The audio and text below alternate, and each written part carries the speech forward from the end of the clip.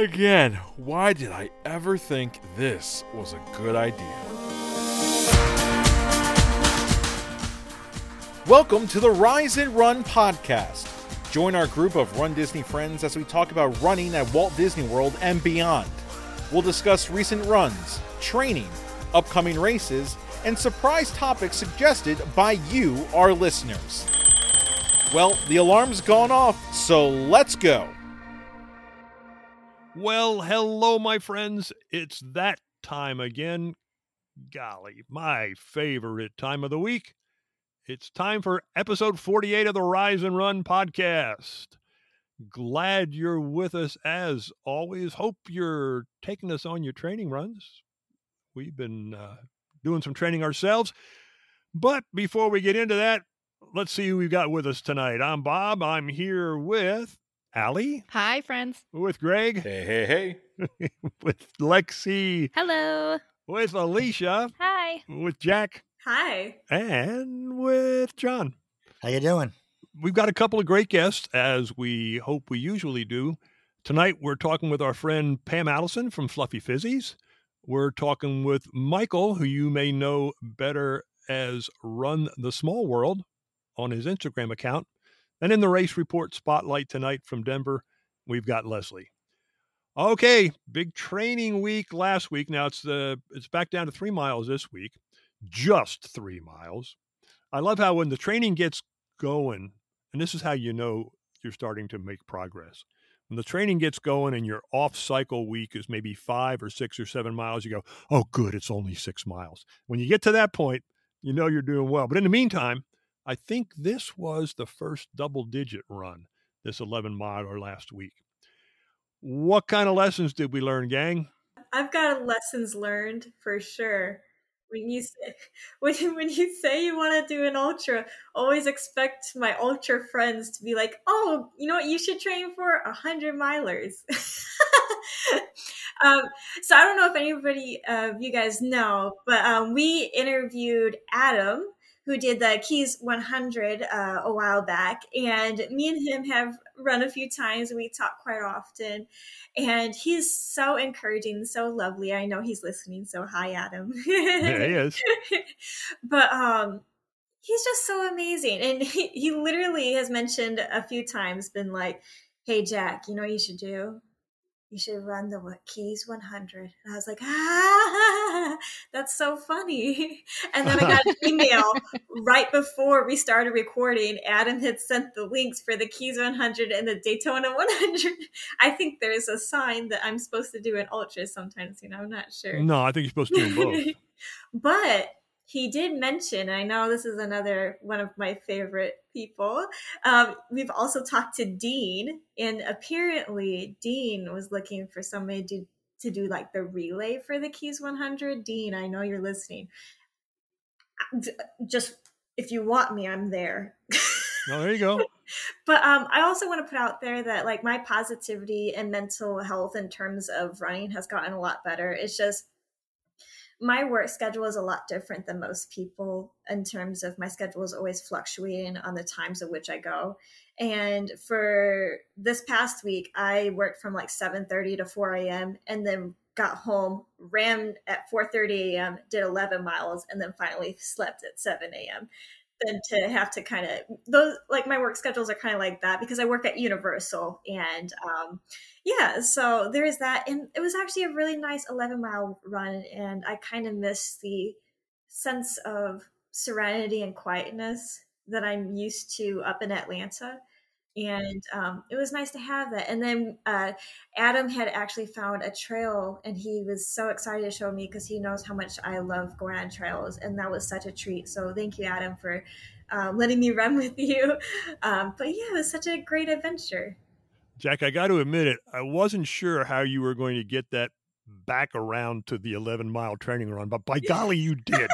Took a circuitous route, but you got there. Yeah. way to go. I don't really have a big training update because my training schedule is a little off from the Run Disney training schedule since I have New York.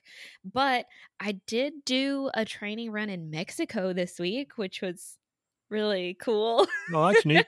Yeah. I went to visit my best friend from college, so shout out to Sarah because I told you to listen.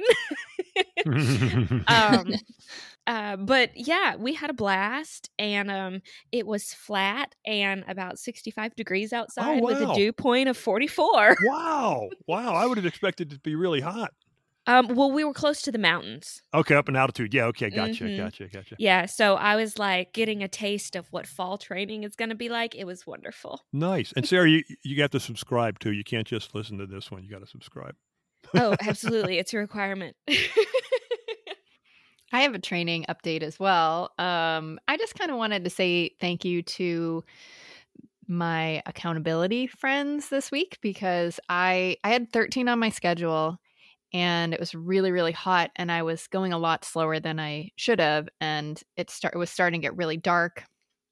And I just knew that I kind of wanted to be in before the sun went down. And so I wasn't going to finish my run. I just was going to quit. I just was at mile 4, I was like, I'm just giving up because I have a all or nothing mentality. Like I'm either going to have a perfect what is on my schedule run, or I'm just going to give up. And talking to my friends helped me through that. Them telling me things like, you can walk, it's really hot. Just keep going and do what you can. And stuff like that is really important. So if you feel like you're going to give up on your run, text your friends and see what they say about giving up on yourself. Yeah. Good. Message our Instagram and we will respond to you. Yeah, exactly. Or send a note to John at riseandrunpodcast.com.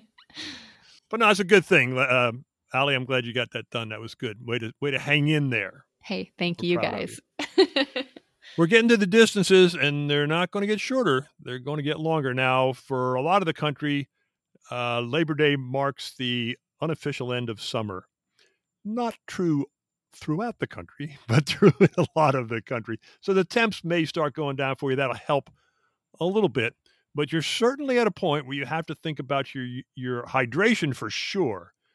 And your nutrition. Rule of thumb I use, anything over an hour, I have to plan hydration. An hour or less, I can get back without a problem. But anything longer than that, I've got to make some kind of plan for hydration, whether I bring it with me or whether I find places along the way to get some water or something else. And then once we get up about 2 hours or so, it's time to start thinking about nutrition. Now, those are my benchmarks. Others may have a little shorter intervals, and some may go a little longer. One of the things I read, and we've talked about, is that I like to take on long runs Pop-Tarts. Easy to carry, got their own little pouch, tastes good, lots of carbs, go down easily, and if you're careful, you won't break them off and have them fall down your shorts. Which happened to me, I think, I don't know. During it was a half marathon last year. It was a half during marathon weekend. I got back to the room and there were pieces of Pop-Tart falling out of my shorts. But if you're smart, that doesn't happen. Another thing I use, Rice Krispie treats. Same way. Easy to carry, lots of carbs, and they taste good. They go down easy. So those are a couple things that work for me. Anybody else have any secrets for nutrition that they use? I do the same thing. I bribe myself with candy. Candy's good. Jeff's big on that. Jeff Galloway's big on gummy bears, lifesavers. He's even used sugar cubes just to get the carbs. I don't have anything specific that I would mention because, like you mentioned before, Bob, everybody is different. We all have our different benchmarks as it relates to hydration and nutrition, everything like that. But the point that I want to drive home is it's really imperative that as we're in this phase of, multiple hours of a long run, this is the time to try out your nutrition. Sure, you can try it out on, those shorter weekday runs, but you might not get a true sense of how that's going to react to you on a race day per se. So, really focus on that as it relates to those long runs, because I am actually talking with a friend of mine who is running her first ever marathon in Chicago. And I was chatting with her, and she's like, Greg, I need all the advice from you. And I'm like, I'm bonking out, and I'm really struggling. I'm like, well, what's your nutrition like? What's your fueling like? She's less than a month to go to Chicago, and she has not tested anything yet. Mm-hmm. And she's like, I just tried this thing called GOO, and I took 2 of them. And even though she's pumping out really, really impressive paces, for someone who's doing a sub 10-minute mile for marathon training, you need more than 2 GOOs, to help you, be successful in that. So, you'll learn something that you might really, really like, might not, necessarily agree with you. And this is the time now to get that all sorted out. Now, conversely, another option that you can try is, especially those of us who are training for dopey, place a focus on the nutrition and the fuel that Run Disney provides, and see if that agrees with you. Then maybe you might not necessarily have to bring a hydration vest with you. So try Powerade, try Honey Stinger chews, try bananas, try those things, maybe, a piece of, Halloween chocolate, once we, get to that season, to see if that works out for you. And I also feel like, there's the standard that everyone's like, oh, you need X number of calories every 30 to 45 minutes. Well, I know that whenever I have a shorter than 15-mile run, I don't need quite 100. But if I go over 15, I need 100 to 150 every 30 to 45 minutes on the dot, or I will bonk. So, this goes back to you play with those intervals so that when you're out there on race day, okay, at 37 minutes, it's time, or I'm going to bonk in another 45. So, yeah, now's the time to figure that out. Yeah, absolutely. Over periods of time, you will figure out what works for you. And what works for me may not work for you, vice versa. But just know you need to do something. Okay, let's shift gears. We talked amongst ourselves before the podcast tonight as to how much we wanted to talk about this next subject, but we felt it important enough that we didn't want to omit it. And that's the national tragedy that most all of you, I expect, have read about, the woman in Memphis, Eliza Fletcher, who was abducted and later found killed. Terrible story. Just time to reflect on it a little bit. Any thoughts, gang? I just want to say, if you're going out running, especially in the early hours, make sure you have some kind of tracker on that somebody else knows that you are running. Text them before, text them during if you need to, and text them after so they know where you're at. Or if you have a running partner, that way you have somebody to run with. That way you're not by yourself, and just run in well-lit areas. Yeah. This really saddens me, and I don't know what to do. I don't know if there's anything any of us can do about it except be vigilant, try to help other runners. I've made the observation before and discussed it with you here that when I go out to run, if I pass someone, I typically greet them. And many times, if it's a young woman coming the other way, she'll totally ignore me. And that doesn't make me angry. That makes me sad, because I know why she's doing it, because I think she's afraid. She doesn't know me. She just knows here's a big guy coming my way. Is it going to be okay? Okay, good, it is. But she doesn't know. And so I think that's what causes that. And I just find that terribly, terribly sad, but understandable, unfortunately. Yeah, I feel like, as a young woman, I do, my back gets rigid, and I'm just bracing myself just in case. But we have to be careful when we go out. Even I think even more so in a place we're familiar with. Of just being aware. And thankfully, especially in the past couple of years, there's been a lot of companies that have come up with defensive things that women can carry. Like, I know Go Guarded has a ring. There's pepper spray, like mini ones that you can wrap around your wrist. My mom has an alarm little thing is about 2 inches long. You pull it and it sounds super loud, like a car alarm. I have one of So, those. Good. yeah, just being wary and alert, and hopefully by bringing awareness and being vigilant and all of that, that we can turn the corner and make it to where everybody feels safe. That's the goal, to make it to where you feel safe running. And I hope that we're able to do that. I hope so, Lexi. Meanwhile, be safe. Run in groups if you can. Take some of those defensive measures that Lexi and Alicia talked about, and make sure someone knows where you are and what time you're expected back and what route you're going on.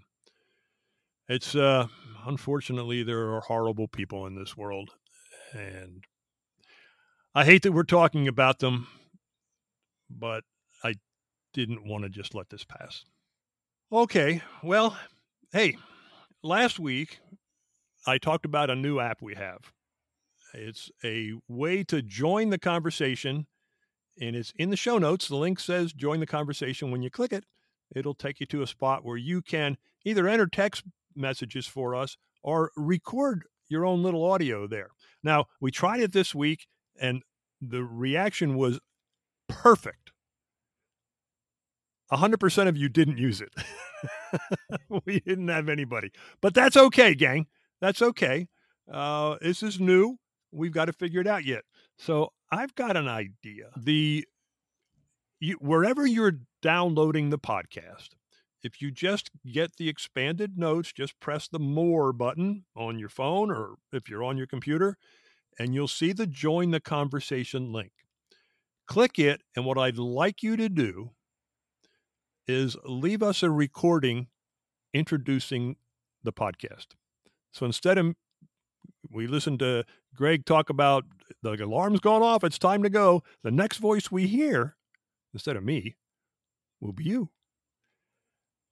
You can do, hi, this is Bob from Tampa. You're listening to the Rise and Run podcast. But I'll bet you can do better than that. So leave us your introductions, and the first one we'll use won't be next week, episode 49. The first one that we'll use, listener submitted, will be episode 50. Go crazy with it. Have fun. We look forward to hearing what you can do with that. Another thing I'd like to encourage you to do is, whether you finish your training run or whether you're finished, especially if you finished a race, get in there and pop the record button and tell us a little bit how it went for you. Maybe we'll be able to play some of those back also. So that's the join the conversation link. You'll find it in the show description, right around the show notes, either before or after the description of the show. All right, my friends, let's visit with some of our guests for this week. Good friend returns to the podcast. Pam Allison's been with us before. You may know her from her Fluffy Fizzies store or at the expo or online. But she's been a friend of the podcast since we've gotten started. Now, Pam was supposed to be here last week, but something happened. Pam, welcome. Good to see you. Really good to see you. And why don't you tell everybody what I'm talking about? Yep, it is really, really good to be here. Believe it or not, 2 weeks ago, I had a stroke out of the blue. I will fully admit that I am not one to go to the doctors. I probably haven't been in about 5 years. I had no idea. My blood pressure was out of control. Everything's out of control. And that I'm a full-fledged diabetic who is now proudly wearing a new continuous glucose monitor. So, that had to be a shock. It was a definite shock. I went for a run on Friday night. I felt fine. And by Sunday, I was in the ER. So, yeah, I'm hoping that, people that hear this go, oh, you know what? It's maybe been more than a year since I've been to a doctor. Maybe you should just check in, get a quick checkup, because we think we're healthy. We think we're invincible. I never go to a doctor unless I have a reason that I feel like I need to do it. So this was 100% a wake-up call. I call it my warning stroke. And I am very happy to be here, to be among you, to be walking, to be talking. I do have some residual lack of sensation, and every once in a while I'll stumble on a word or two, but hopefully everybody can hear everything I'm saying loud and clear. Oh, we sure can. Plus, Greg takes care of all that. And in the words of Billy Crystal, and I know a lot of people don't know who, you look marvelous. So it is, Pam, we've been friends for a while. I was quite taken aback when I got the news. Now, the good part is I got the news from you. Mm-hmm. So I knew you were still with us and still coherent and still making sense in text messages. So all that was a positive sign. I was glad to see that. But we're really glad that you're here with us tonight. Yes, your words are very important. As runners, I don't care how old you are, you think you're bulletproof. Hey, I can do a marathon. I must be healthy. Well, it certainly does help your overall health. That's a fact. But it doesn't guarantee anything. So be careful. Take care of yourself and see your physician regularly. Bob, I think you were the one who you responded to me with probably one of the most poignant things ever, which is when I said, you think you can be healthy and then you have a stroke unexpectedly, or you think, or you have an unexpected heart attack. And I think Jeff Galloway was a phenomenal example of, you could think you are as healthy could be. I would put him up as a poster on my wall saying he's a picture of health, So I think when you responded that to me, that really hit home that you're right. Nobody is invincible. No. Oh, Jeff's heart actually literally stopped beating, not with the original heart attack, but later on when he was in the hospital for a checkup or further test. I'm getting the details wrong, I'm sure, but I know he was in the hospital. I know his heart stopped beating. So now I'm fond of saying, I'm coming back from some pretty serious injury and surgery. I'm saying, yeah, but my mentor died and he's still running. So I don't have a very strong case here. So it's all good. Well, delighted that you are, I'm going to say, on the road to recovery, feeling better, back out of the hospital, back to work today, right? For the first time? That is correct. Did a nice long day at work. Had some things to do with entrepreneurship there at work, and then got to do some Fluffy Fizzy stuff at the same time. Not a girl. Well, Fluffy Fizzies, great segue. Thank you. I usually have to come up with them. Thank you for helping me out with that. How are things going with Fluffy Fizzies? You got some exciting news there, and this is good, exciting news. Gosh, where do we start? Let's see. Yeah. You know what? Let's wrap up summer. So we had so many runners that couldn't get into a lot of the races this year that they did fundraisers. And so I got to help 34 different fundraisers. I learned a lot. It was wow. Yeah, I'm one of them. Exactly. Allie's one of them. It got challenging at times. It was exciting because I got to do a lot of the creative process, because each one of those fundraisers needed a bath bomb design from scratch. So we did designs, we did scents, we did all sorts of things. And so, did you do a unique one for each fundraiser? Yes, each fundraiser has its own unique bath bomb. We tried to. Some people chose to let it represent their their cause that they're raising funds for. Some let it represent their personality. Some just went, I have no clue at all. What can you do? So that was actually a lot of fun to have the creative process with it. But then I had to watch, because it was sort of getting, I was trying to go more and more extravagant, and it was getting difficult to make as many as we needed to make. So you were out of control. So I'm happy to say that we ended up raising just under $1,900 for all the charities. Wow. Fantastic. That's a wonderful thing. That's another great thing that you do. We appreciate it. Yeah, it was good. I did have to end it, and I realized pretty much halfway through the summer that I would not be able to enter race season and still be trying to do all the fundraisers. So we did end those on August 31st, and because now it's time to transition to Wine and Dine. Yes, it is. We're getting close. Now, you got more exciting news for Fluffy Fizzies, too. Yeah, actually, a couple. So, it was a hard week being in the hospital, but it was also a fun week. I'll bet. On a couple tough week to be there, yeah. It was definitely a tough week to be there.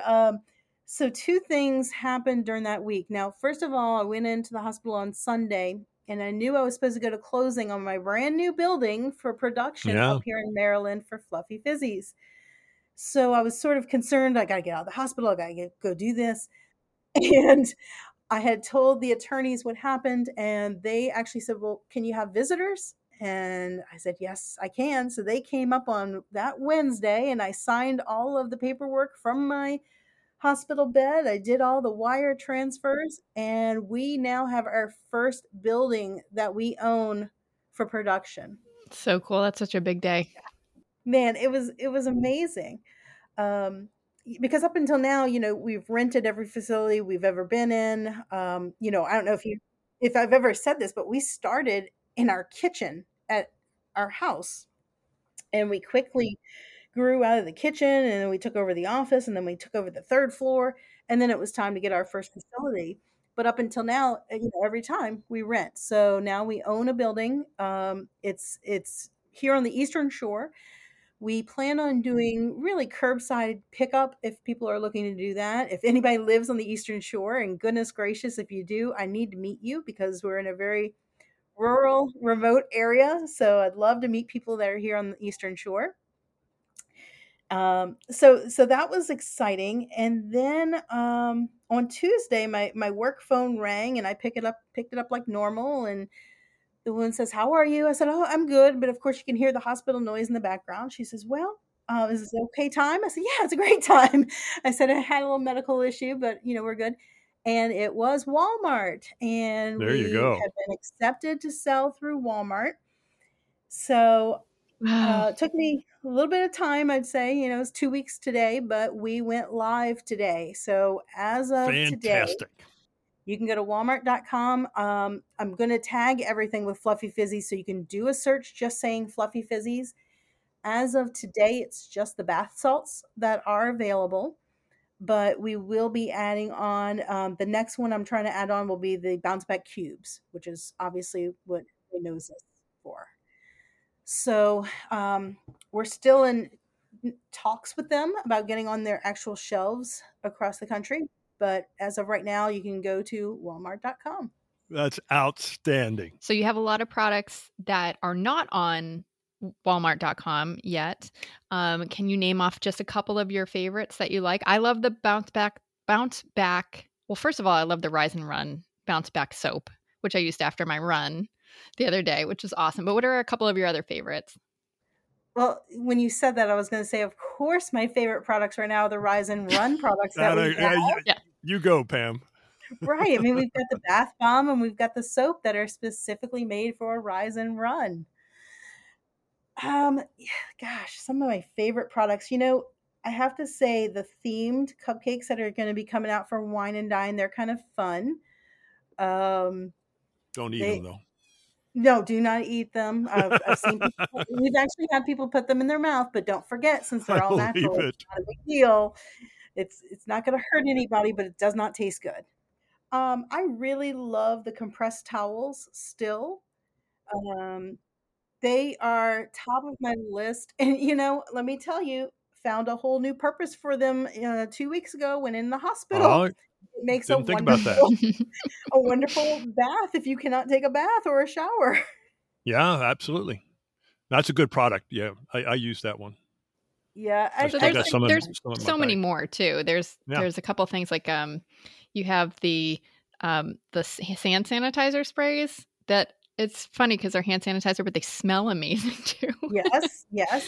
And we haven't yet come up with the signature scent, I guess you would say, of Wine and Dine, because we've done that in the past where when it was Villains, I don't know if anybody remembers, we had the Evil Potion hand sanitizer. That one was the one I was thinking of. Yeah, so it's kind of fun to get a themed scent And so, we're going to come up with a theme scent that will be in the hand sanitizer. It'll be in the compressed towels. We'll have some bath bombs, all with that same scent. But I don't know what the overarching scent is going to be. Now, the cupcakes we're going to do for Wine and Dine will have 4 different scents, and they really kind of relate to the themes. Cool. And I know you are also famous for the sparkly lips that people see on the race courses. Of course, you can always get anything at Fluffy Fizzies at the expo. But if you want to, you can also go to our website, and under our shop, you can hit our affiliate link, and that will help support us. And also, we have a coupon which will help support you. So you can use the coupon Happy Running, which is one word, no spaces, all caps, Happy Running, and that will give you 10% off at fluffyfizzies.com. But make sure to use our affiliate link so that we can help support our podcast too. Yeah, and thanks for doing that, Pam. That you were our first affiliate, which is appropriate, I think. No, I love it. And I have to say, every time I get an order and it has your code, it makes me happy. Well, of course, it says happy right in it. It's got Right. It has to make you happy. It's wonderful. Pam, you talked about the cupcakes. We know not to eat them. What do they look like this year? Well, Wine and Dine, I'm very happy to say they've already been approved, and they are very close to our race themes. So for the 5K, I think we'll all remember that the theme with Coco had to do with Remember Me, and so we have a guitar on it, and so it's going to be a colorful sort of a Mexican color of the red and yellow, but then with the guitar on top. Let's see. Oh, the 10K, the last dragon, and so we have a dragon on top, and I love this dragon. Ooh. I think it's one of my favorite molds that I have. So for the half marathon, we have Soul. And so that's going to have the treble clef on it. And that's done up with some glitter on top to kind of make it, a little sparkly. But what I love about that one is going to be the scent, because it's very deep and rich and musky. So it really kind of, reminded me of Soul.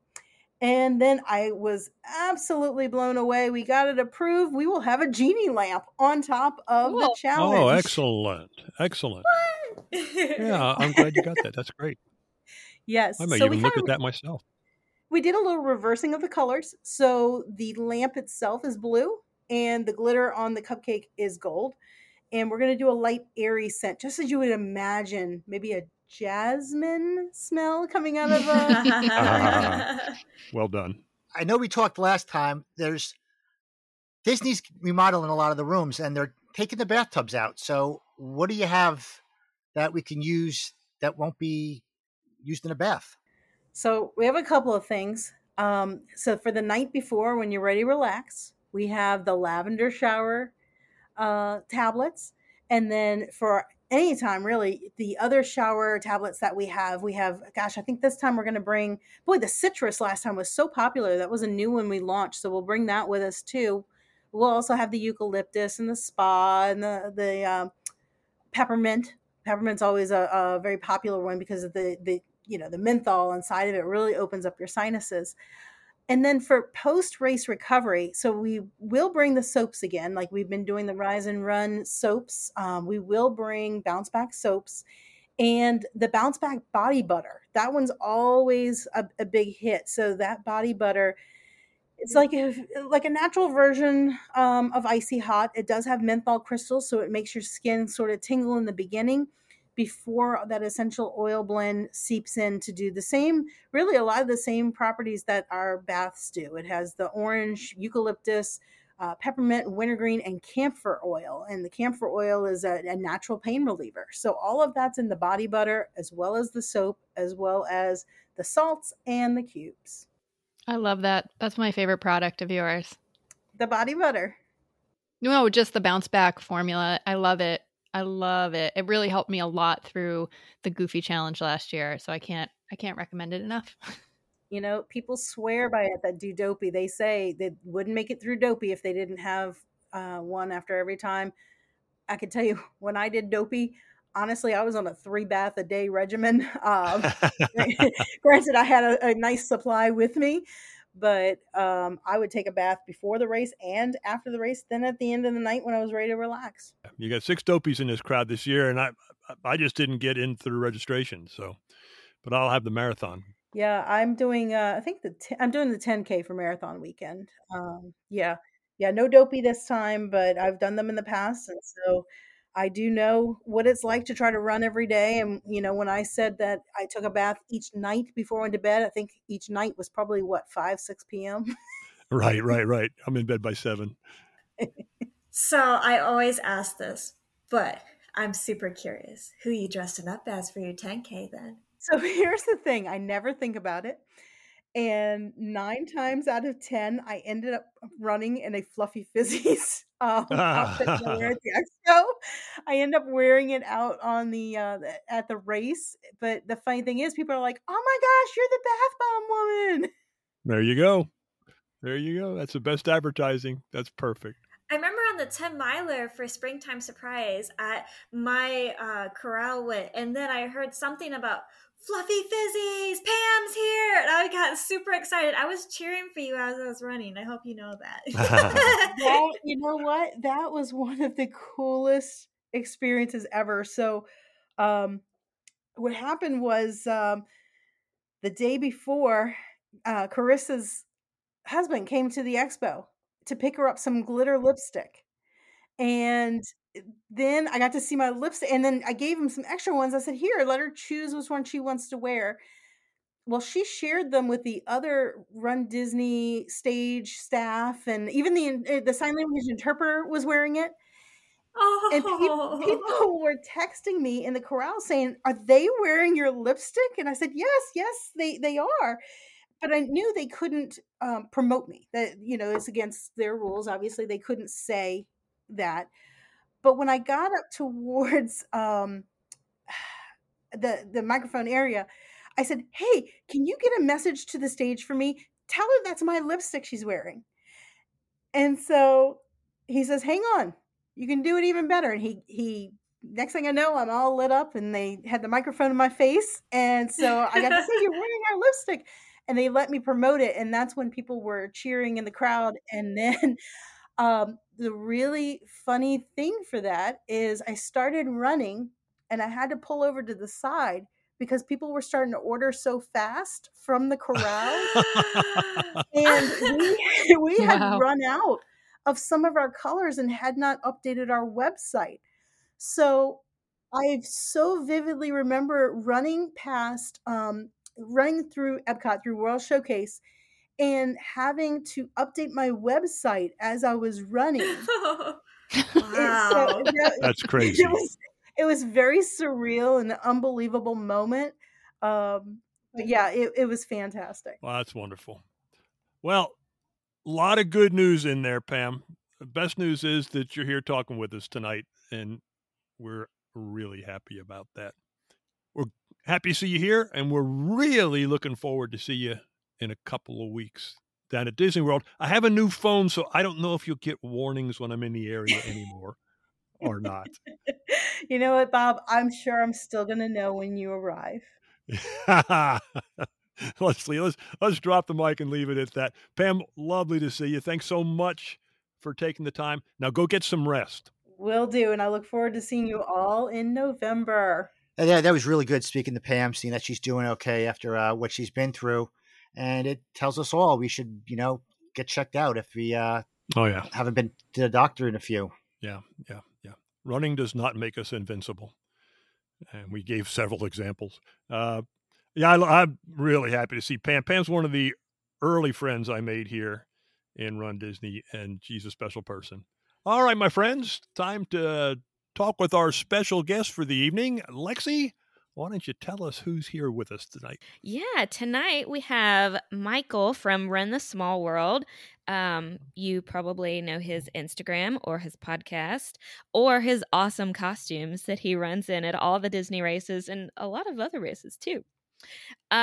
So we are really excited to get down to business and talk about all the fun things that Michael has going on. So hi, Michael.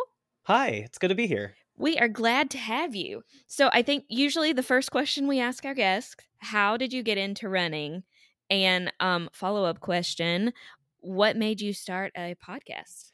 Okay, so the running thing is, well, I grew up playing soccer, so I always ran, but running itself was boring, or it was like punishment more than anything else. And in high school, I did not want to play for my high school soccer coach, so I was seeking another high school sport to do, and I did high school cross country, and I hated it. So I did not stick with it for a while. And then back in 2014, my best friend asked me to do the Atlanta 10 miler with her. I live in Atlanta, Georgia. And so I signed up. I was like, sure, I'll do it with you. And I was playing pickup soccer with people from time to time. I figured I could knock out 10 miles. And I just loved the event that the Atlanta Track Club put on. It was my first Atlanta Track Club event. Really, really loved it. And that's always the end of October. So I immediately signed up for the Thanksgiving Day half marathon we have, which was like 3 weeks later.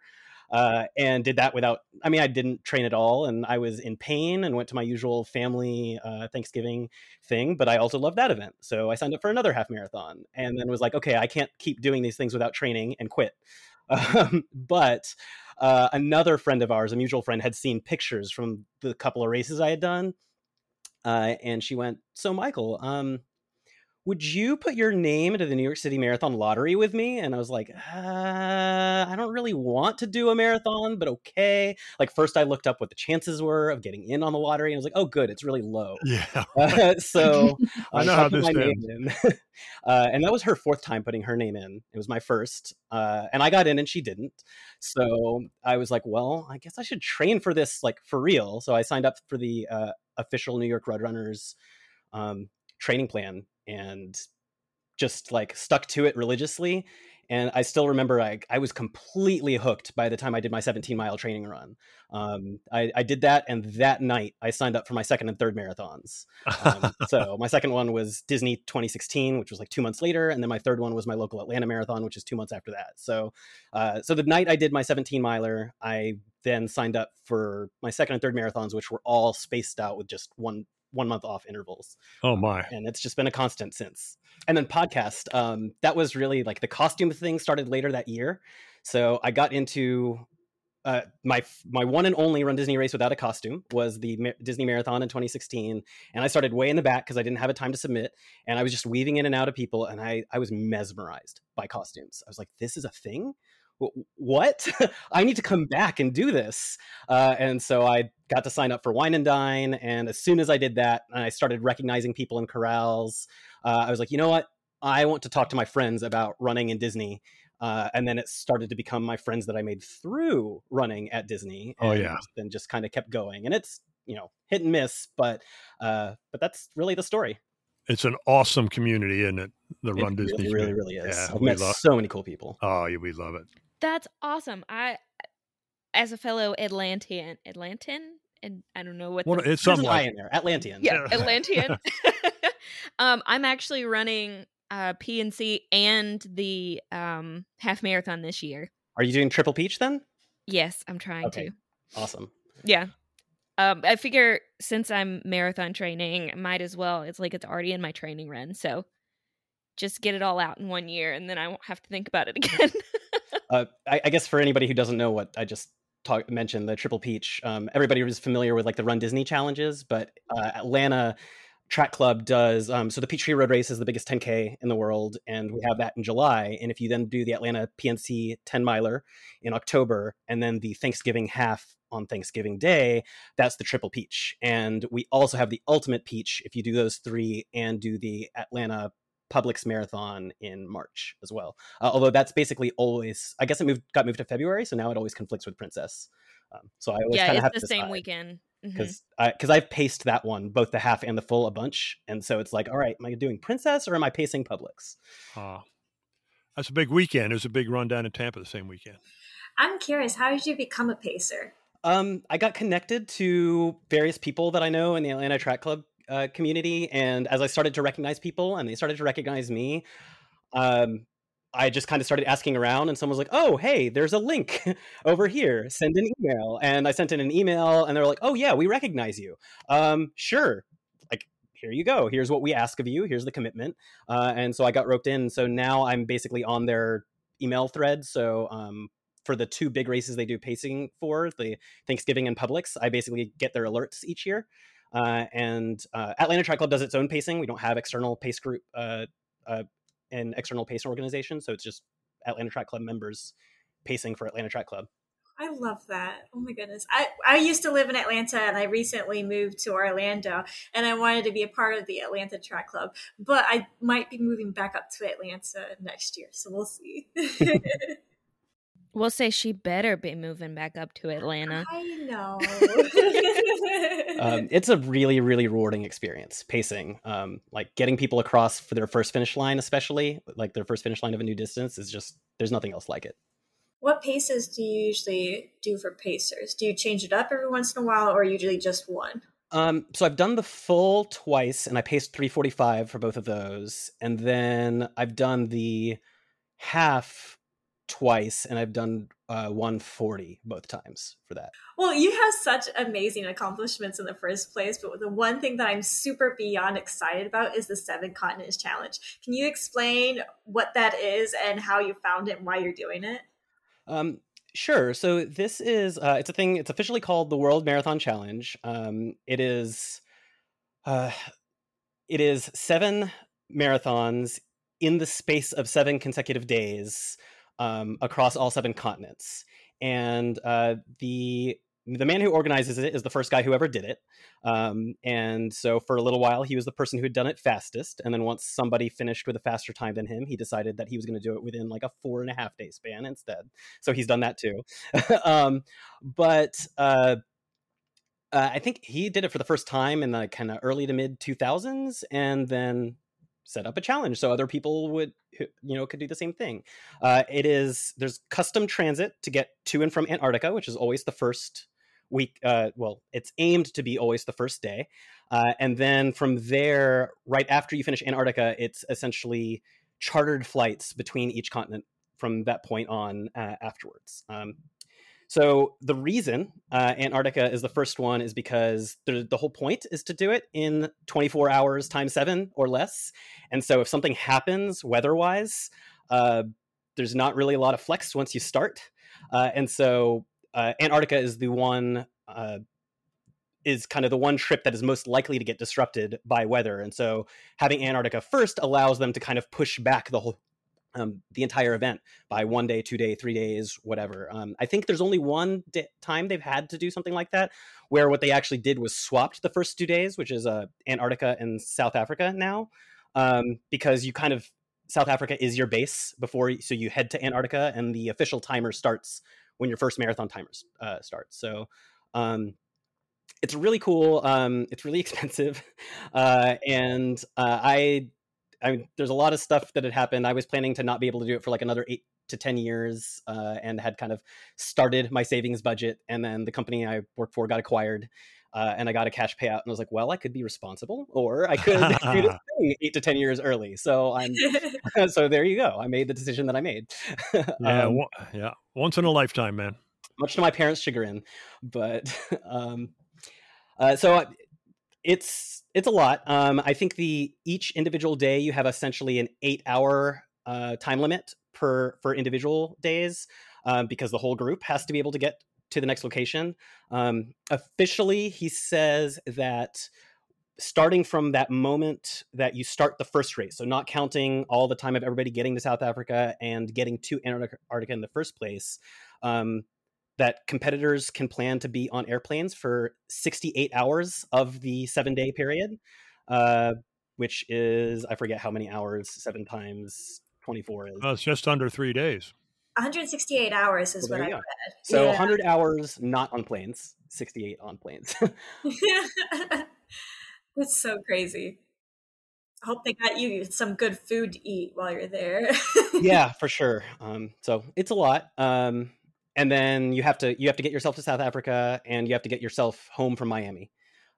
So that's it's nice that it finishes so close to home. So speaking of the planes and all the traveling, that was one question I had for you in terms of this challenge. Obviously, it's a unique training situation.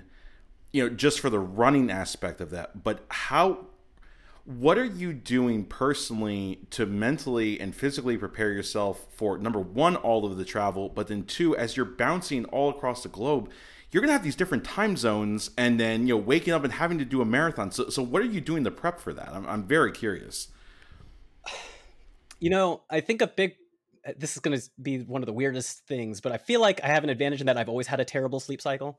So I've never been one to be able to rely on my sleep. Like I don't do routine very well. So if I have like a really good training cycle, I'll still have, I don't know, I'll run at like 11 p.m. one day and 5 a.m. the next day. And then 8 p.m. the day after that, and 2 days on random days. And that's when things are going well. So I feel like for me, it's a little bit less disruptive just because I've never nailed down a good routine. But I think one of the big things too is whenever I've traveled internationally for other things, I've never struggled with jet lag that much because I always kind of think about destination time zone whenever I'm doing anything. So whenever I sleep on planes, eat on planes and stuff like that, I'm always like, okay, what do I want? Where do I want to be mentally and physically when I land? And I'm really good about that. And I sleep like a baby on planes too, if I want to.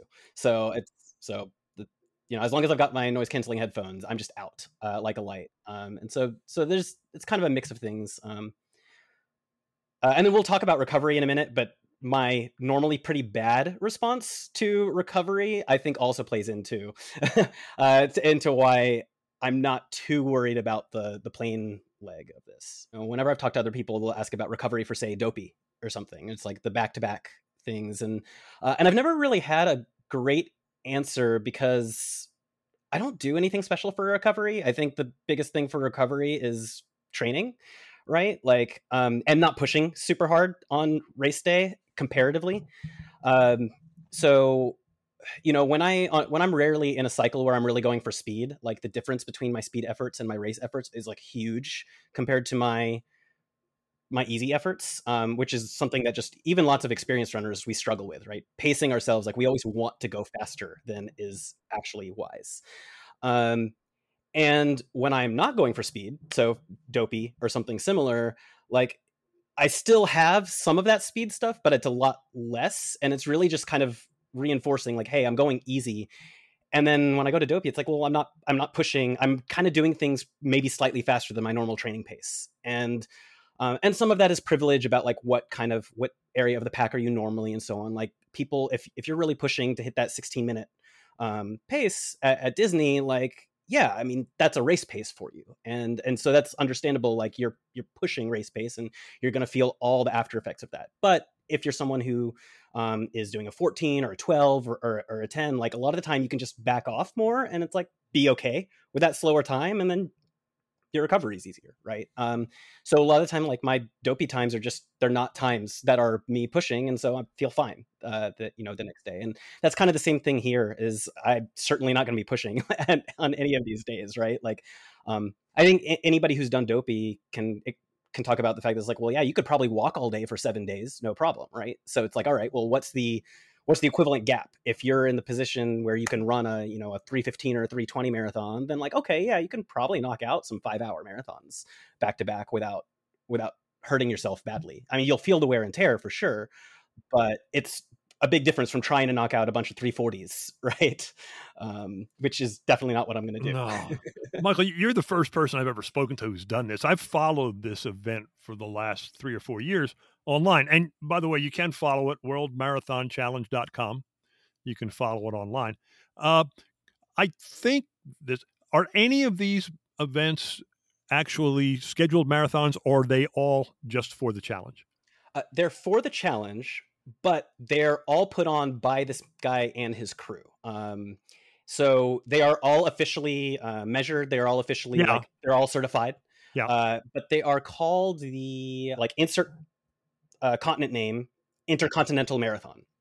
So it's the Antarctica, the Antarctica Intercontinental Marathon, the Africa Intercontinental Marathon, the Australia Intercontinental Marathon. The only people running them are the people doing this challenge. Okay, so there are no other entries into the.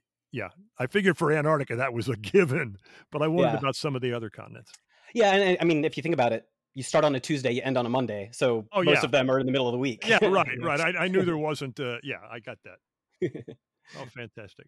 And about how many people do this marathon? So this is a lot more than usual. This year will be the highest ever with 50. And basically, because of the pent-up demand from the pandemic, he was able to charter a larger plane. So plane capacity is the limit. And so I think he had 50 seats, including, because people can pay the large sum of money to jump in and not run. So if somebody wants a spouse or whomever to come with them, but you have to pay most of the fee to run the races without running it. So I don't think quite everyone is going to be running it, but it's a pretty large group. So it sounds like in order to run 7 marathons back to back, just listening to you, some of the things that you're saying sound like you're doing a lot of the mental prep without actually maybe realizing you're doing the mental prep. And so I'm wondering, it sounds like you have a really positive attitude towards pain. I guess have you ever hit a wall during a marathon? And if so, how did you get through it? I mean, I've hit walls during a few. I mean, honestly, it probably wasn't until my 7th or 8th before I had really understood what other people meant when they said the wall. Like, I'd had hard segments of marathons. I mean, in my, I think 5th or 6th marathon, it was my first Boston qualifying attempt, which I still have not managed. My hip just blew out on me, and that was like, I was crying in physical pain. But that's not really the same thing, right? So I've had that happen. I've had similar, like my hip give out on me multiple times. It's a old soccer injury. I've had the wall that everybody talks about, where you're just like, your fueling and stuff isn't working, and you're just kind of bonking and fading, and your arms feel tingly, and you kind of like, you're like, am I falling asleep, or am I like, but I'm running, like, how is this working? Then the California International Marathon in December this past year, I actually, my like 5 or 6, whatever, I was at that first 45-minute interval when you start to fuel, and I threw up. I was like, I can't get anything down, and I could not eat anything the entire marathon long. So I did an entire marathon unfueled, and that was terrible. So like, I've had all those things happen, and I think what really gets me through is I'm really fortunate. So going back to my first marathon, is I had basically the perfect first marathon experience. So it was New York City Marathon, which is, biggest marathon in the world. It was perfect weather. For me, training in Atlanta, I went up there and it was in the like low 50s, which even now I'd say I want in the 40s. But back then I would have been complaining about the 40s being freezing. So at the time it was what I needed. And, I training the entire time, like the New York Roadrunners had this really cool computer-based setup where you can put in like, what is a normal running pace for you? How many times a week do you run? And it kind of calculates out a program for you, and it asks you to like plan several benchmark races, and you put those in, and it adjusts your suggested times. And I kept outpacing its suggested times. So without knowing it, it was keeping me very conservative in training and keeping my expectations really conservative, which is how anytime I'm informally coaching somebody, I kind of do that for them. I was like, hey, like, you're capable of more. We're not going to do that. We're going to set you up for a positive experience. And so I went in expecting like, okay, 4 hours is like, I'll be really proud if I do 4 hours. And as time went on through that training process, it kind of was pushing and pushing and pushing. It's like, all right, you're going to do 340 to 350 range. And during the marathon, like after the first half, I just got so annoyed at my watch beeping at me for going too fast that I just started ignoring it. And I knocked out like I think my first one was a 3:33. So like 7 minutes faster than the most, like this automated system was telling me. And I was just going by feel. And I remember like finishing and just bouncing for the next like mile or two until I got to the family area. I was like, man, I could do like 5 or 6 more miles. Like this is great. And so it was like, I just didn't, I didn't really feel any of those after effects that other people feel at the end of my first marathon. And just like having, until the first time I tried to go downstairs. But like that memory was enough to kind of get me through like anything else. So, my second one was Disney 2 months later, and I had a great experience, except that I had fallen on the elliptical the week before at my apartment complex, and my foot got like caught in the elliptical, which is not a pleasant feeling. And so I had probably like, done a hairline fracture or something, and I ran the marathon anyways. And so like I was in a lot of pain for that, but it was okay. It was like, you know what? I know how great this can be. I'm going to get through it. I'll just like slow down. I'll walk some segments, and it was fine. And so it's, I've had the best possible experience, and then I've had pretty terrible experiences. And I think just having that really good experience to call back on is more than enough whenever I deal with anything else. I wonder if people can take their training runs that went really, really well and like bottle that up and carry that with them. Don't you wish? Yeah. Sometimes I wish you knew why it happened. I don't. Sometimes it'd be great. You don't know why. Sometimes it's terrible. You don't know why. Yeah, especially because training, it's not like you can optimize every single day and week before those, right? Like at least for races, you're trying, but it's like, I don't know. Is it because I didn't sleep much last night? You might not even realize you didn't sleep much last night. It's like, oh, I drank 2 cups of coffee yesterday instead of 1, and it's so hard. And those are the training runs that really get to you. Like like you said, the ones you just don't know why. Keeping it on training, what is your fueling, like nutrition situation, especially going to other countries where you can't really control necessarily what you're eating with all the different cuisines and stuff? Like what's that going to be like? So my stomach is outside of running is pretty hardy, so I can deal with whatever. I mean, I'll typically go for things that are leaner, and things that, like things that are not super heavy and so on, and certainly all that week whenever I can. But like I'd be fine with whatever. I mean, I've done training runs after grabbing a beer and burgers with people, and it's just like you just slow down enough, and I think part of it is like you have to be used to doing that during training. I think one of the biggest things, and again, it goes to people asking about recovery for dopey, and it's really like for any workout, it's like, well, if you moderate your effort according to where you're at a given point, and to how suboptimal your current situation is going in, which requires a certain degree of awareness and being able to kind of really assess everything going into where you are on that day, it makes things not terrible. So certainly if I go and do a training run after grabbing a beer and burgers with people, I might be running that easy pace 2 minutes slower than my normal easy pace, because all that really matters is the time on my feet, right? I'm certainly not doing it before a speed workout. And that's similar, like, since this entire thing is just going to be about like gauging how should I feel at every benchmark, like how should I feel half of the way through my first day. I kind of have like an idea in my head of what should I like. I should make sure my legs feel fresh at the end of day 1, at the end of day 2, at the end of day 3. And it's like, all right, if I start to feel tired at the end of day 4, that's okay. Right. Right. Sure. And I think there's something, I've done a 50 miler, and I had all kinds of issues going into it. And it was the same sort of thing where it was like, okay, initially I wanted to race this. I definitely am not in the point where I can. And so I was like lots of self-discipline about what are my mental check-ins as I go. And I had to take a month off of what would have been peak training, because I had hurt my Achilles, and I know better than to mess with that. So it's like, I'm going to spend a month doing nothing other than healing the Achilles. Right. And no problem since. It's been years. So I did the right thing, but I lost out on all my peak training for my 50 milers. So I was like, all right, well, instead of actually like racing and go, let me just, I set up my watch to alert every hour and every mile for 50 miles. And it was like, every time my watch beeps, I'm just going to be like, all right, what do I need to adjust to make sure I continue to feel good?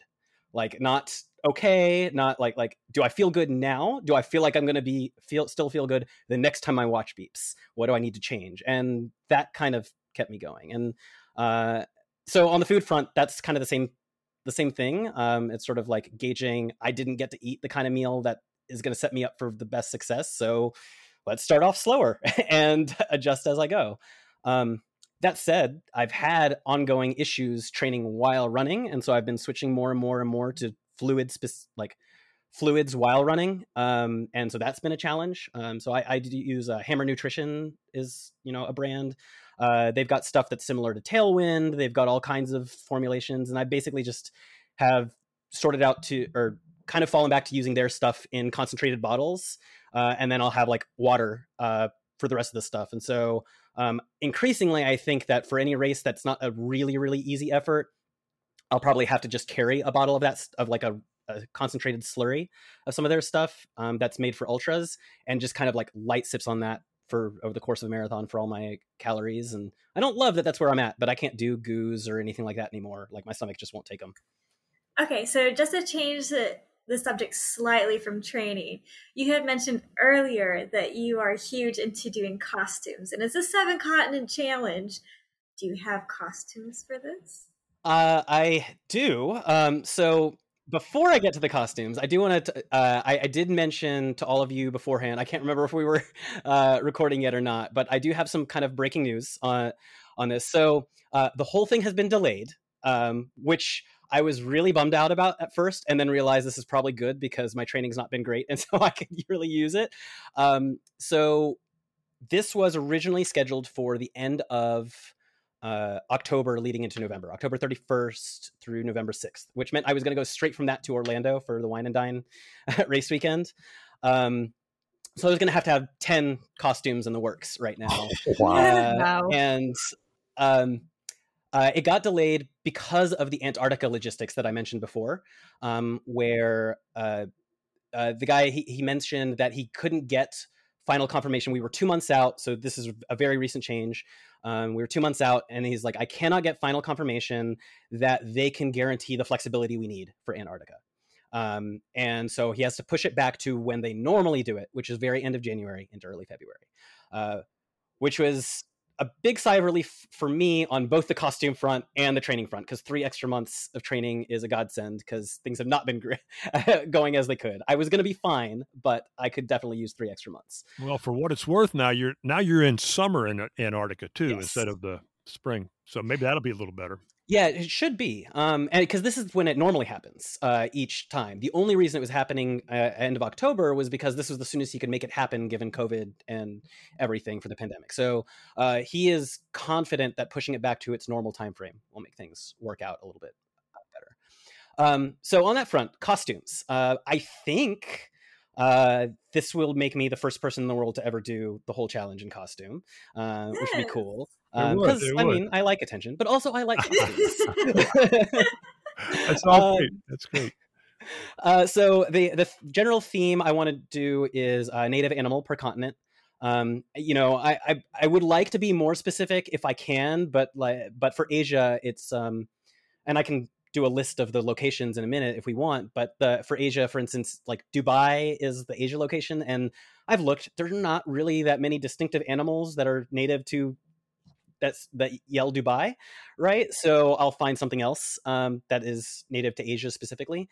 But that's kind of my thing. I'm very fortunate in that one of my cousins, his wife is a professional puppet and toy maker, and she's a wizard with this stuff. And I've never asked her for help or never gotten her help on things, but you know, anybody who's been following my costumes knows I've been making fewer and fewer and fewer amendments for comfort as time has been going for costumes. I can't do that for 7 marathons. No. So I'm going to be working on making sure that these are basically athletic gear that are stylized with maybe a few accessories and things to make them clearly costumes and not just, not just fun outfits. But yeah, that's the thing I'm aiming for. And that'll be after Dopey. And I'm not doing Princess this coming year. So it'll be like a good little, like I'll have time to recover costume wise before springtime. You got to pack all those things too. Yep. Yeah, I do. So I'm just curious, is there a certain location that you're most excited for and least excited for? I mean, both of them. The answer is definitely Antarctica. Good answer. Yeah. So the whole reason this whole thing had come to mind in the first place was, as people can imagine by hearing me talk, and I'm sure I'm not the only person on here who's like this, is I am ridiculous I just throw myself into things. Like if I'm into something, I'm really into it. And that has been true my entire life. I mean, those of you who are on the call with me, like we have a video going. I have my background blurred, but what you can't see is that behind me, I have video game consoles from like 4 generations that are just collected. Like I have I so spotted much. them. I have multiple CRT like TVs so that I can use all those things properly and whatnot. I just am like this with everything. My record collection is off on the side, and you can't see that. It's the same kind of thing. Like, and so that's how I got with running. And once I did New York City and Disney and my local marathon in Atlanta, I started thinking like, okay, so I wonder what I can do for excuses to travel. And so I started looking things up. And within about a month, I decided I'm going to do a marathon on all 7 continents. And then within about 2 months, I had mentioned that to somebody who's like, have you heard of the World Marathon Challenge? I was like, no, but now I know I'm going to do that. So it's kind of originally, when I thought this was going to take me a lot longer, what I was planning to do was have all 6 actual inhabited normal continents taken care of before this, and then basically be like, okay, cool, day 1, I've done all 7 continents, and now it's a victory lap around the world. Like, that was my whole thing, but I wasn't going to pass up the chance to just go ahead and get it done now. But also, I hate the cold. I hate it with a passion. It's like, my parents are from Egypt. I was born in Atlanta. I love the Georgia heat. I love feeling like I'm dying after a run because I'm sweating and drenched, and it looks like I just swam in a pool. I do not want the weather to ever be in the 50s or 40s unless I am actively running. And I don't want it to be like that until a minute before. And I don't want it to be like that a minute after. Like so I am very much dreading that experience, but also like, how many people get to go to Antarctica for any reason, let alone run a marathon there? So. That's really cool. Really cool. Well, you did the 2 marathons. Didn't you do Berlin and London back to back? I did. Yeah. So that's still like a big goal of yours to do all world marathons, correct? Yeah, all the majors. Yeah, I've got 2 left.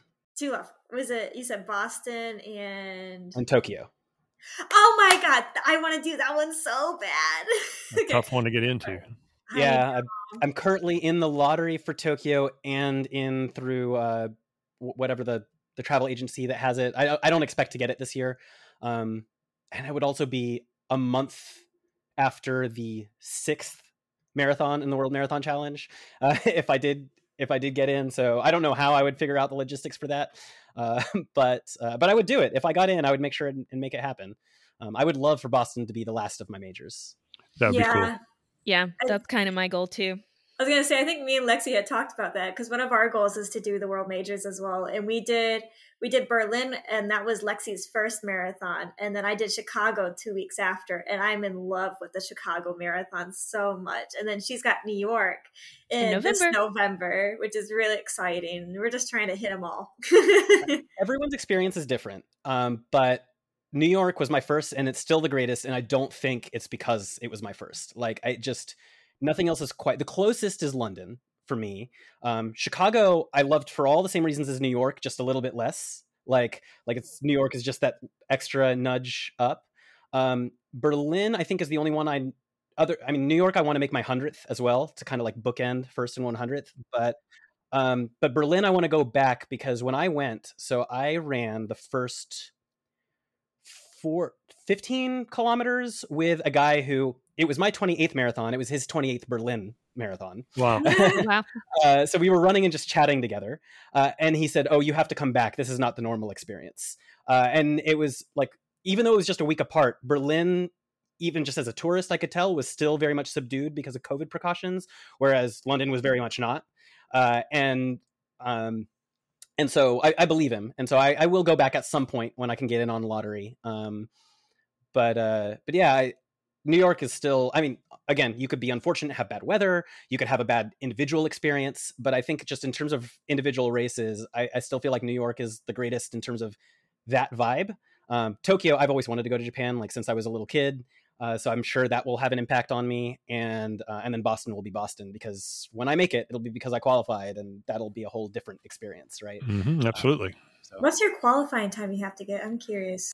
Now it's 3:05.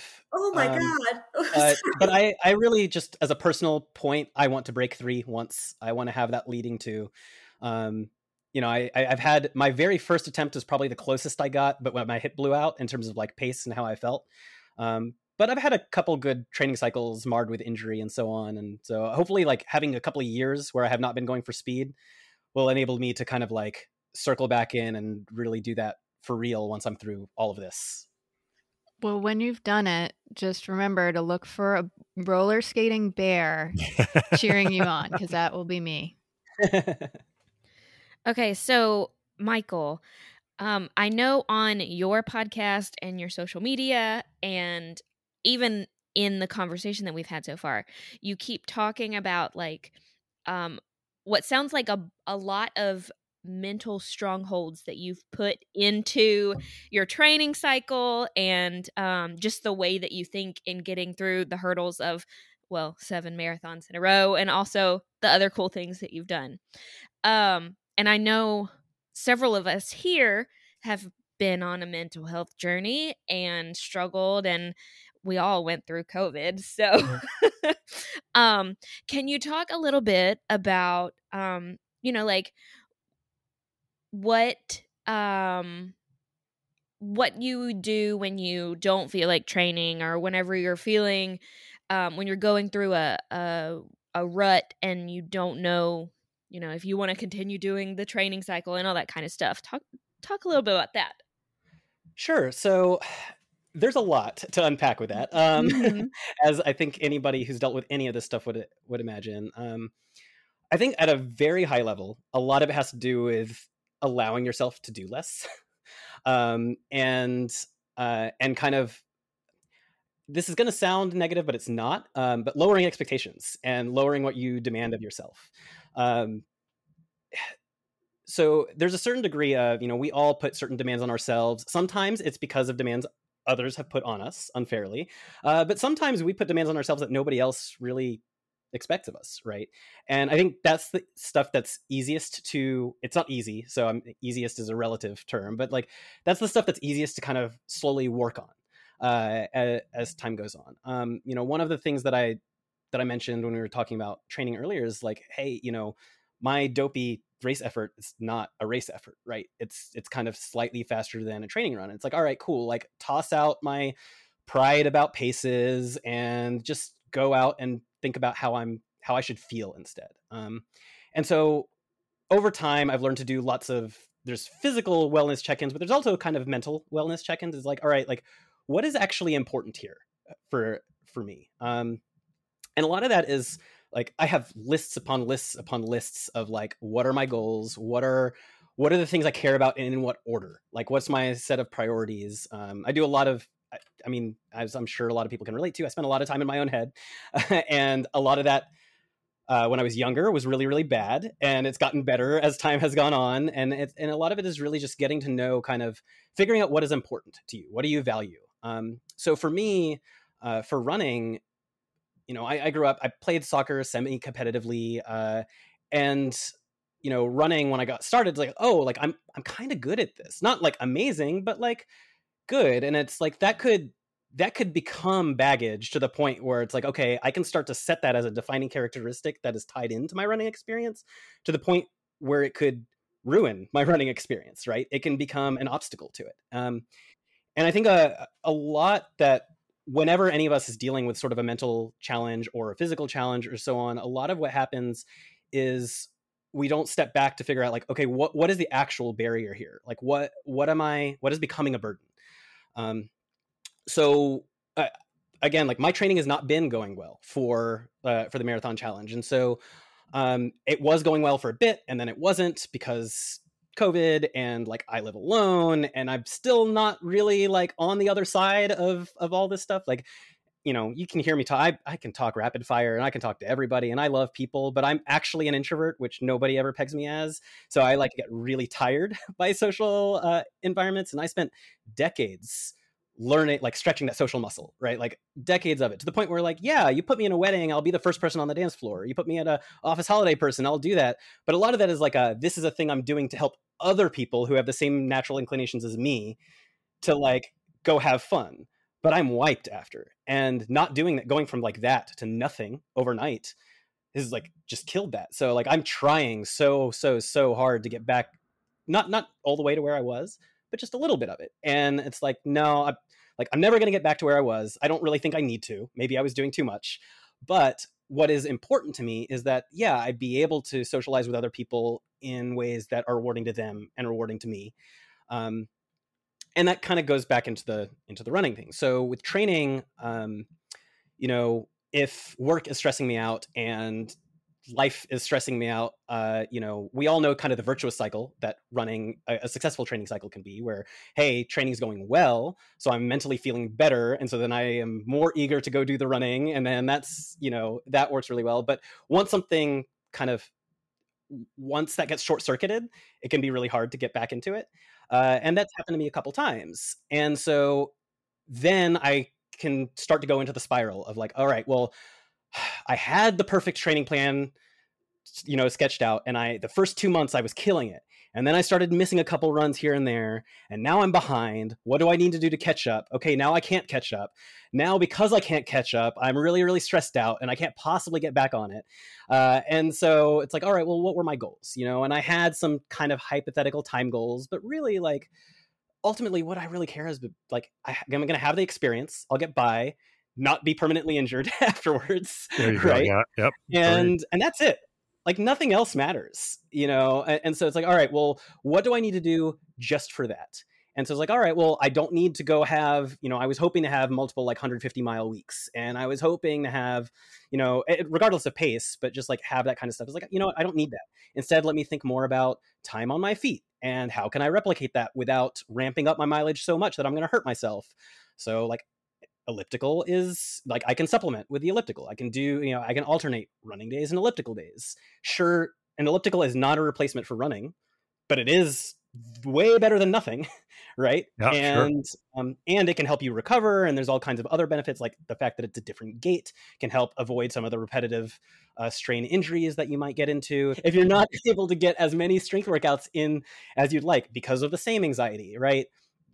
So I think at its base, it's like when I start to spiral, which happens all the time, it's like, all right, what are the most important things to me right now? What do I need to do just to make sure that those things are okay? And what can I cut out? So, you know, people who follow me on Instagram know, like, I just go dark from time to time, right? And that's especially been true during the pandemic. And it's like, you know, like I actually have a pretty healthy relationship with social media. I'm fortunate for that. Some of that is demographic stuff. Like, I don't get any of like the harassment and stuff that other people get. I don't get any of the negative experiences like that. And my feed is pretty healthy. But sometimes I feel like I'm, you know, there's a, like, I used to get to the point where it's like, okay, I feel obligated to keep posting. And it's like, you know what? No, it's not a thing. I'll post when I want to. And at other times, if that's going to take energy from me I don't have, that's fine. People will understand. I'll get back to it. You know, sometimes people reach out to check on me. I appreciate it. But I'll respond when I can. And so it's kind of like, you know, just focus on kind of what are the really, really core things that are important. For a marathon, it's like, what's really important is like, hey, what do I need to do to make sure that I feel okay on race day and that I can have a good time of some kind, right? And that's really it. Have a good time and feel rewarded afterwards for it. Forget times. I think one of the things is you don't have to run a good time to have a good time. Yeah. And so it's like, all right, toss out time goals first. Just be like, look, what do I need to do to not be hurt? What do I need to do? And then, so I start to set other goals. Like, all right, cool. Like I mentioned for the 50 miler, what do I need? What mental check-ins do I need to do? What, you know, what am I going to reward myself with afterwards? What is the minimum bare bones training program that I can get through? It's like, cool, if I just do these things, I'll get through it. And there's a certain degree of, you have to know yourself. You have to know which things cause you to stumble more, kind of know your limits, know like, okay, I really need more time. Sometimes, you know, I'm not gonna not do the marathon challenge. Like, I could do it today. I wouldn't physically enjoy it if I had to do it today, but I could do it today. But I've skipped races that I was not adequately prepared for. It's like, I don't have anything to prove, right? Like, just don't do it, and there'll be another race. So I kind of rambled there, but there's a lot. It's okay. You know what I like, Michael? I like Jeff Galloway sums it up this way. The objective of his training programs is that you finish your race upright and with a smile on your face. And look, what else is there? You're a much faster runner than I, but neither one of us is going to get invited to the Olympic trials. Exactly. You know? So what the heck? Let's just have fun. And I appreciate that attitude. And I have marathon times. I think my slowest and my fastest are like an hour and a half apart. No, more. 2.5 apart. So, and I had fun at both of those extremes. There's some in the middle I did not have fun at, but I had fun at both of those extremes. Right. No, I understand. So either totally. be fast or slow, but don't be that in the between. No, I think really what it is those ones in between I should have just slowed down more on. Right. Yeah, probably should. Michael, I feel like you're talking to me during that last segment, especially because I have that perfect or nothing mentality. And I just appreciate, hearing that other people have that too, and how we can adjust our training and adjust our mindset in order to have a good time. Because I think you're right. I think that's what it really is about. But we put all this pressure on ourselves that doesn't need to be there. Yep, I'm right there with you. I mean, it took me time to learn. So yeah, it's as we just said, we're here for the good time. And I think it just informs, I mentioned earlier when kind of coaching-ish people into their first marathon is like, hey, set that goal a little bit more conservatively, like focus on giving yourself a good experience, right? And I think that just kind of steadily really informs everything. It's like, I'm not going to keep running if I stop enjoying it. So what do I need to do to keep enjoying it? Exactly. We're not doing this for a living. So if we're not enjoying it, we're not going to do it for long. Yep. Well, Michael, it's been a lot of fun. My favorite part of this podcast is getting to meet new people like you. It's been wonderful. We really appreciate your time. And you're heading to Disney in November and January, right? Yes. Well, yes. We'll look for you there. I hope we get a chance to say hello. I would really, really enjoy that. I would love that. Let's plan something. We'll do it. All right. Thanks again, Michael. Hey, and we want to talk to you after you've finished all 7 of those marathons, okay? I will definitely be happy to be back on. That was such a great interview with Michael. We really appreciate you coming on. And if you want to learn more about the World Marathons, it's worldmarathonchallenge.com. And if you'd like to follow Michael, he's Run the Small World on Instagram, and he also has a podcast. Great. Yeah, that's a neat thing to follow. It's a lot of fun. And I genuinely wish him a lot of luck with that. All right. Thanks a lot, Alicia. Hey, John, we haven't done this for a while. I'm not sure why we got out of the habit, but have we gotten any new reviews? We've got some over the past. I can read some off. Yeah. Fantastic running podcast for Disney and beyond. The Rise and Run crew, at the end of the day, is a fantastic group when it comes to telling the story of folks that run. It feels some of them may have missed their calling as excellent sports journalists. Wait a minute. Why is that funny? Sorry. I don't know. It's funny because we know who they're talking about. Yeah, exactly. Some of us, not me. Some of us. Go ahead and finish your review, John. I love using it as a background, even on the episodes that aren't relevant to me. Not a Galloway devotee and no desire ever to do an ultra. Because of... Wait, okay, good. What are we talking about there? Because of the way the gang has conversations with each other and their guests, the group is both inclusive and diverse, while also being humble enough to recognize different approaches to the sport without alienating anyone or being arrogant that they know the right way to do it. Yeah. Well, that's fun. So nice. First, I would like to comment that we obviously have a smart reviewer there who doesn't want to do an ultra. Never say never. I did learn that. So just putting that out there. Okay, fair enough. Secondly, had I not had a commitment to go into the Army, I would have probably gone into sports broadcasting. So I love it. I don't know if that's who you. Yeah. I don't know if that's who you were talking about. I think so. Yeah, you and Greg. I swear, Yeah. you both could. Yep. I was the sports director at our college radio station, so I really enjoyed that. Sucky run. Boy, did I need that last episode. It was a 10-mile run for me today, and I was excited to do it. Decided to do a 5-mile loop around the neighborhood 2 times. First 5 went fine. Left at 6:10 and did a 60 run, 45 walk, so adjusted for the humidity. The second 5 miles were awful. But listen to Chris get through the hard rock.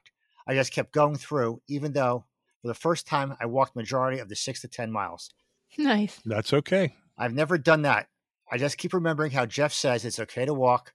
Yep. Today was probably the worst training run I've done in 4 years, but I've got it done. So at the end, the mission was accomplished.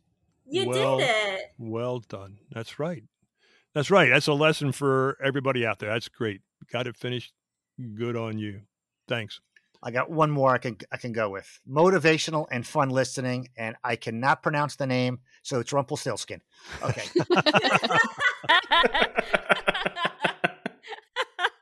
I love it. I started listening about a month ago, and I've since gone back and listened to every episode starting at the beginning. Listening to the gang while my training runs for my first in-person dopey, as well as listening to my commutes to work, just makes the time fly by. I'm a little sad that I got caught up because there are some long runs and I have to figure out what to listen to now. The gang is all insightful and motivational when it comes to Disney runs and beyond. I have some new races on my bucket list, thanks to listening to the gang and guests talking about their racing experience. This gives me a reason to looking forward to Thursday mornings, and I look forward to meeting a lot of you at Wine and Dine weekend. I love that, Rumpelstiltskin. Hey, friends, we genuinely love the fact that you take the time to put these reviews in. We love hearing from you. It's all about you. We talk to ourselves all the time. Daily. But the fact that we get to communicate with you and that you get to communicate back with us, it means a whole lot. It's audio only, but we can see each other. Big smiles on the faces when we get to go through those reviews. So thank you so much for that. All right, friends, upcoming episodes. Next week, we've got some friends to talk about half marathons. The Wine and Dine's coming up. We tend to forget about it because we get so involved in the January marathon weekend that Wine and Dine kind of sneaks up on us. It's a wonderful event. I look forward to it. But for many of you, it might be your first half marathon. So we are going to spend a bunch of time talking about half marathons next week. We've got a couple of guests joining us. After that, week 50, ask us anything. We've got quite a few questions.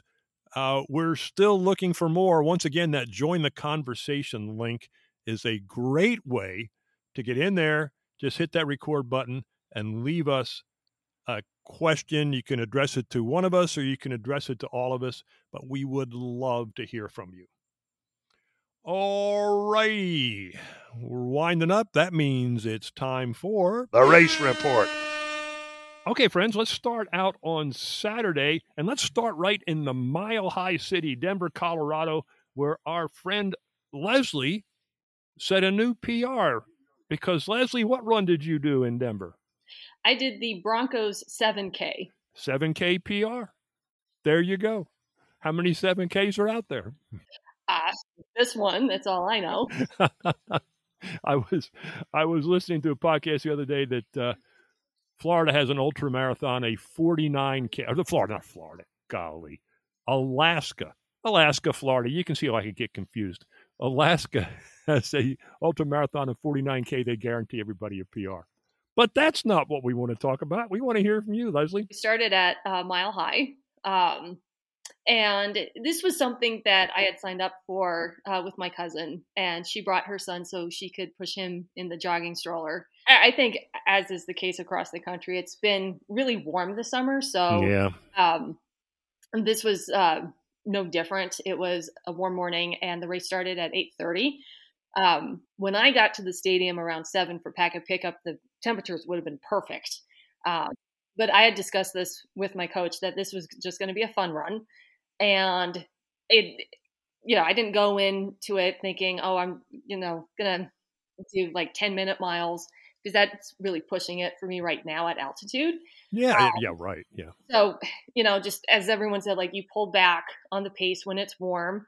I made sure I had my running belt with me with my water. And thankfully, because we went west of the stadium through Sloan's Lake, and it's one of the older neighborhoods in town, which means that the trees are big and provide some shade. Oh, that's good. Yeah. There were some sunny spots, but there were also some good shady spots as well. And this was a pretty strong race for me.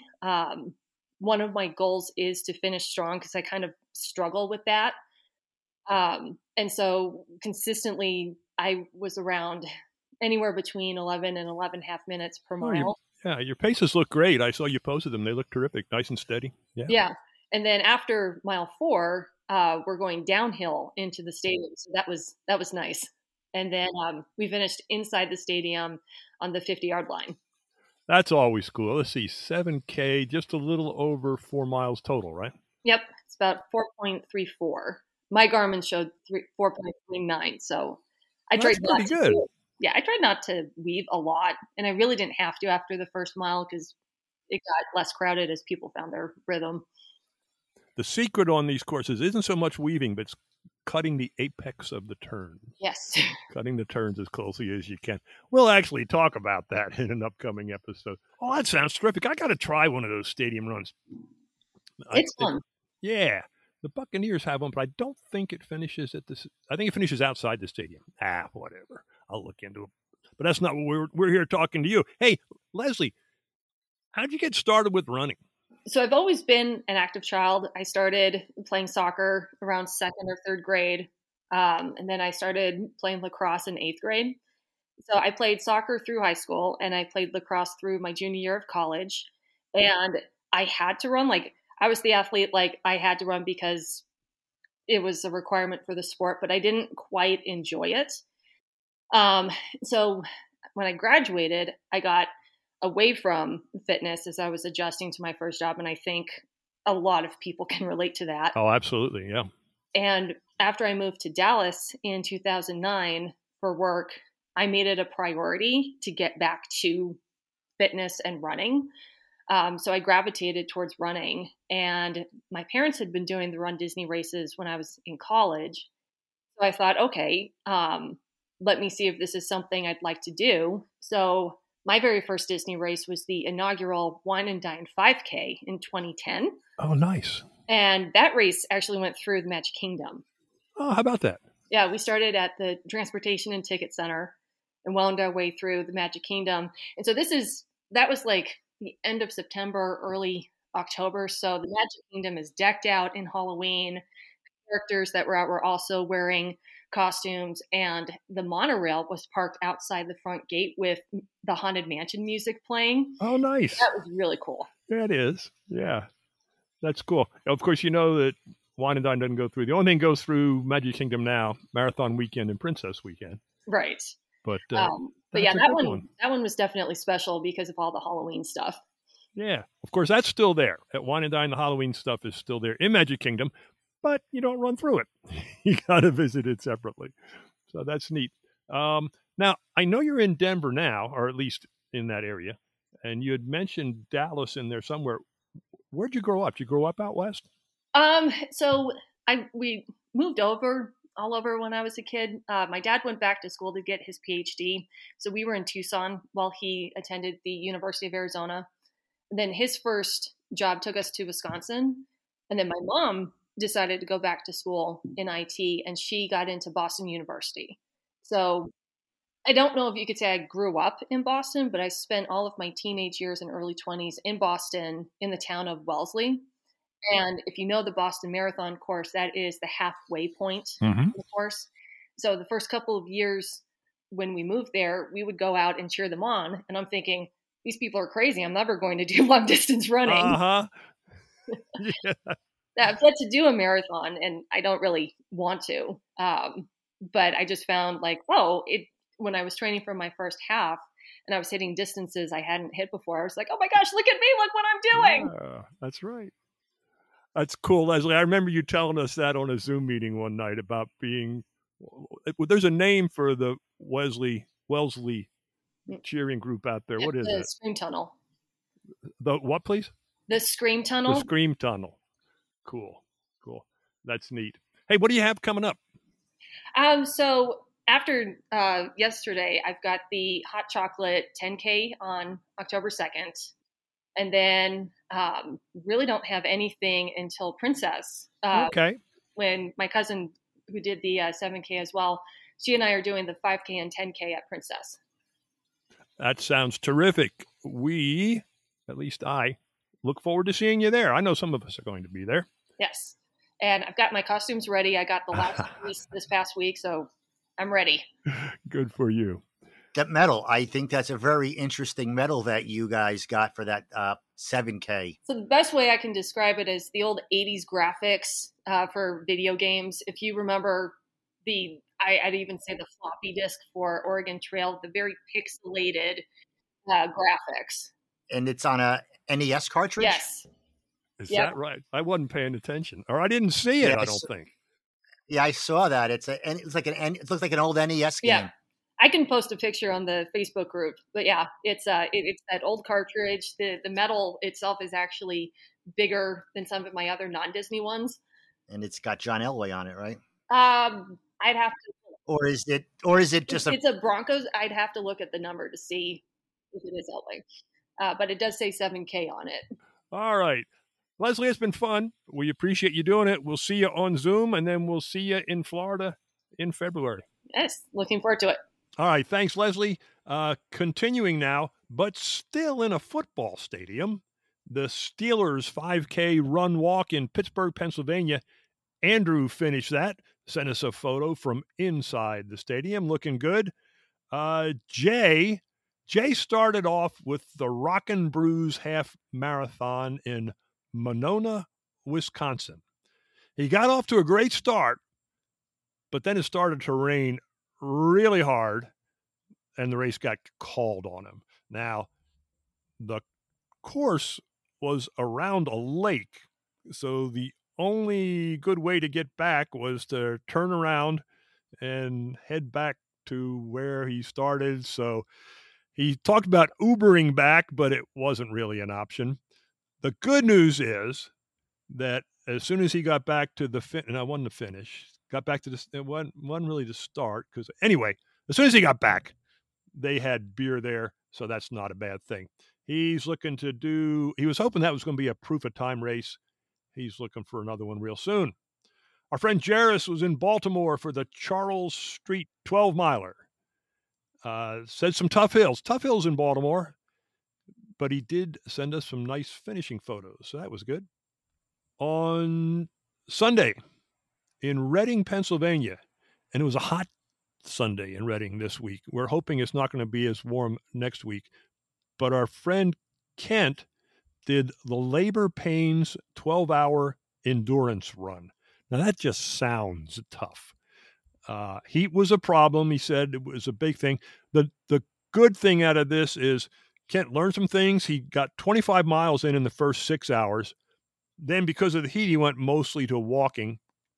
It was a looped course. I forget the distance of the loop, but at about the 11.5-hour mark, he was at 42.2 miles. And because of the course, he really didn't have a good option to go out and finish that half hour. But still, 42.2, that's pretty darn good. And the big thing for this is no long-term injuries. He finished feeling okay. Ultras can be that tough. He's got a 24-hour ultra coming up in late November. I've already lined him up for the Race Report Spotlight. And I think based on what he learned in this 12-hour one, I think he's going to do really well in the 24-hour. Speaking of labor pains, I think our friend Michael from the Will Run For podcast also participated in that. Oh, did he? This past weekend, yeah. I know Aaron was going on their Instagram stories, talking about his progress and everything like that. So big shout out to Michael. That wouldn't be too far for him. I can't remember if Michael's in Jersey or in Maryland, but they're in Jersey. Okay, yeah, Reading wouldn't be too far for either one. Over in the UK, in London, our friend Rob ran the Vitality Big Half. I didn't hear from Rob. I hope he did well. In Charlotte, North Carolina, Kristen and Mary were involved in the Around the Crown 10K. Now, Kristen ran it. Mary posted a picture, said it was her daughter's first 10K. I don't know if Mary ran it or not. But anyway, we had two friends out there. Kristen told us this morning on Customized that she did okay. Again, people are battling the heat still. Charlotte, golly, one of the hottest runs I did was in Charlotte, and it can get tough. So she didn't get the time she wanted, but dadgummit, I get it. Better days are coming. All these tough days put in the training in the summer are going to pay off in the fall. I promise. In Central Florida, in Orlando, the Labor Day 5K, our buddy Margaret She finished that one. Good job, Margaret. Margaret always posts great photos. Margaret almost always is in some kind of a great costume. Let's move on to Monday, Labor Day. The Faxon Law Road Race in New Haven. They had a half marathon, New Haven, Connecticut. Our buddy Jennifer. Jennifer's been on the Race Report Spotlight. Jennifer is a fast runner. She ran what I consider a very fast half here, but she was a little disappointed. And I use this is a great example of pace as an individual thing. If most of us ran the pace that Jennifer ran, we'd be delighted. But she knows she can do a little better. So I get that. She did a wonderful job. Congratulations. And the next time out, she'll do even better, I'm sure. Labor Day 10K in Kennesaw, Georgia. David did that one. Good photos, nice medal. His goal was to come in under 59:59, sub 1 hour. I understand that goal. He did it. He actually got in 58 something. Good point here. He says, I think that'll give me a better start corral.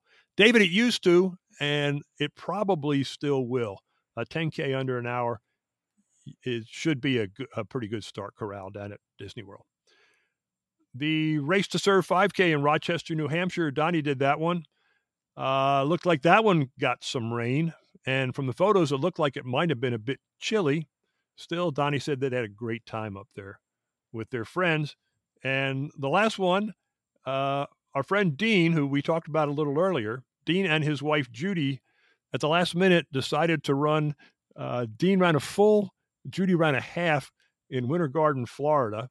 This was billed as a no-frills race. In fact, Dean posted some stuff on Facebook. The organizers said, you shouldn't expect much and will probably deliver even less.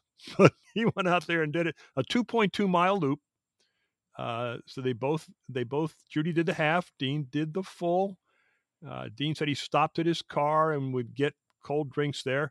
Our friend Adam joined them and paced them for quite a bit. Adam lives over in that area. It was hot, friends. It was a really hot day here in Central Florida, but they knocked it out. Good for them. Reminder how to get into the Race Report. We've got a link at the top of our Facebook pages. I call it a link. It's actually a post. There's a Google Doc in there. You can go in, bring it up. You can enter your race yourself, or if you just want to put the race in the comments, I will be happy to enter it for you. Winding up. No Zoom call this week. The next one will be Thursday night, September 15th. All right, my friends. And if you run, you are our friend.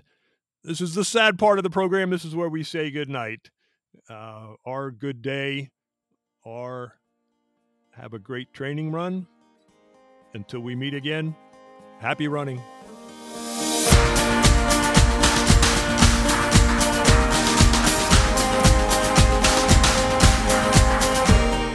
The Rise and Run podcast discusses general information about Run Disney and is in no way affiliated with Run Disney or the Walt Disney Company. Any information or advice discussed on this podcast should not be considered medical advice and should always consult with your healthcare provider or event organizer.